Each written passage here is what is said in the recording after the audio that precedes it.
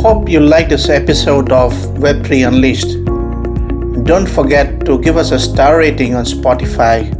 You can connect with me on my IG handle Kalyanjit, Kalyanjit. A Pod One production. Welcome to a new episode of Web3 Unleashed, the future of the internet, a podcast series that explores the exciting world of Web3 and its potential to revolutionize the way we interact with the internet.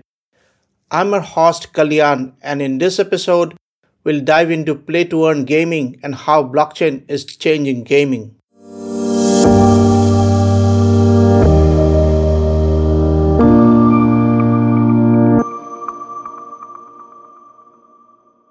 Blockchain-based games are pioneering new play-to-earn gaming models, where players can truly own in-game assets and even generate income.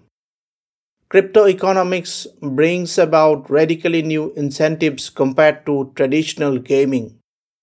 In this episode, we'll explore some leading examples of play-to-earn games and how they engage users in new ways with features like NFTs, in-game tokens, decentralized asset ownerships, and play-driven economies. While still early days, play-to-earn points towards exciting future possibilities for connecting games to real value. One of the biggest play-to-earn games so far is Axie Infinity, where players battle with teams of cute pet NFTs called Axies. The better your Axies, the more effectively you can compete and earn rewards in Axie Infinity shards and smooth love potion tokens. Top players can earn over 3-4 times the minimum wage in their region. The in-game assets also trade on open markets. For instance, rare Axies have sold for over $100,000 in ETH. This creates opportunities to breed and mint new Axies for profit, similar to digital breeding. Decentralized is a virtual world where players can buy land NFTs to build experiences on their parcels, monetize assets, and earn mana coins. User-created games, casinos, musical venues, and more populate this metaverse world. The sandbox features playable NFT assets like vehicles, buildings, even celebrities that players own and can use across sandbox games. Brands like Snoop Dogg and The Walking Dead issue limited NFT drops. Owning scarce assets provides value. These games contrast with closed ecosystems like Fortnite, where locked assets disappear when you stop playing or if the game shuts down. Crypto-based games enable persistent, transferable value. Play-to-earn mechanics also enable new social token models.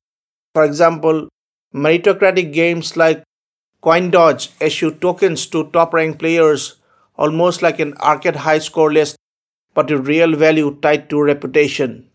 Wrapping up, while complex, play-to-earn gaming built on blockchain and crypto shows significant promise, it incentivizes participation by tying effort, skill, and scarcity to real financial outcomes.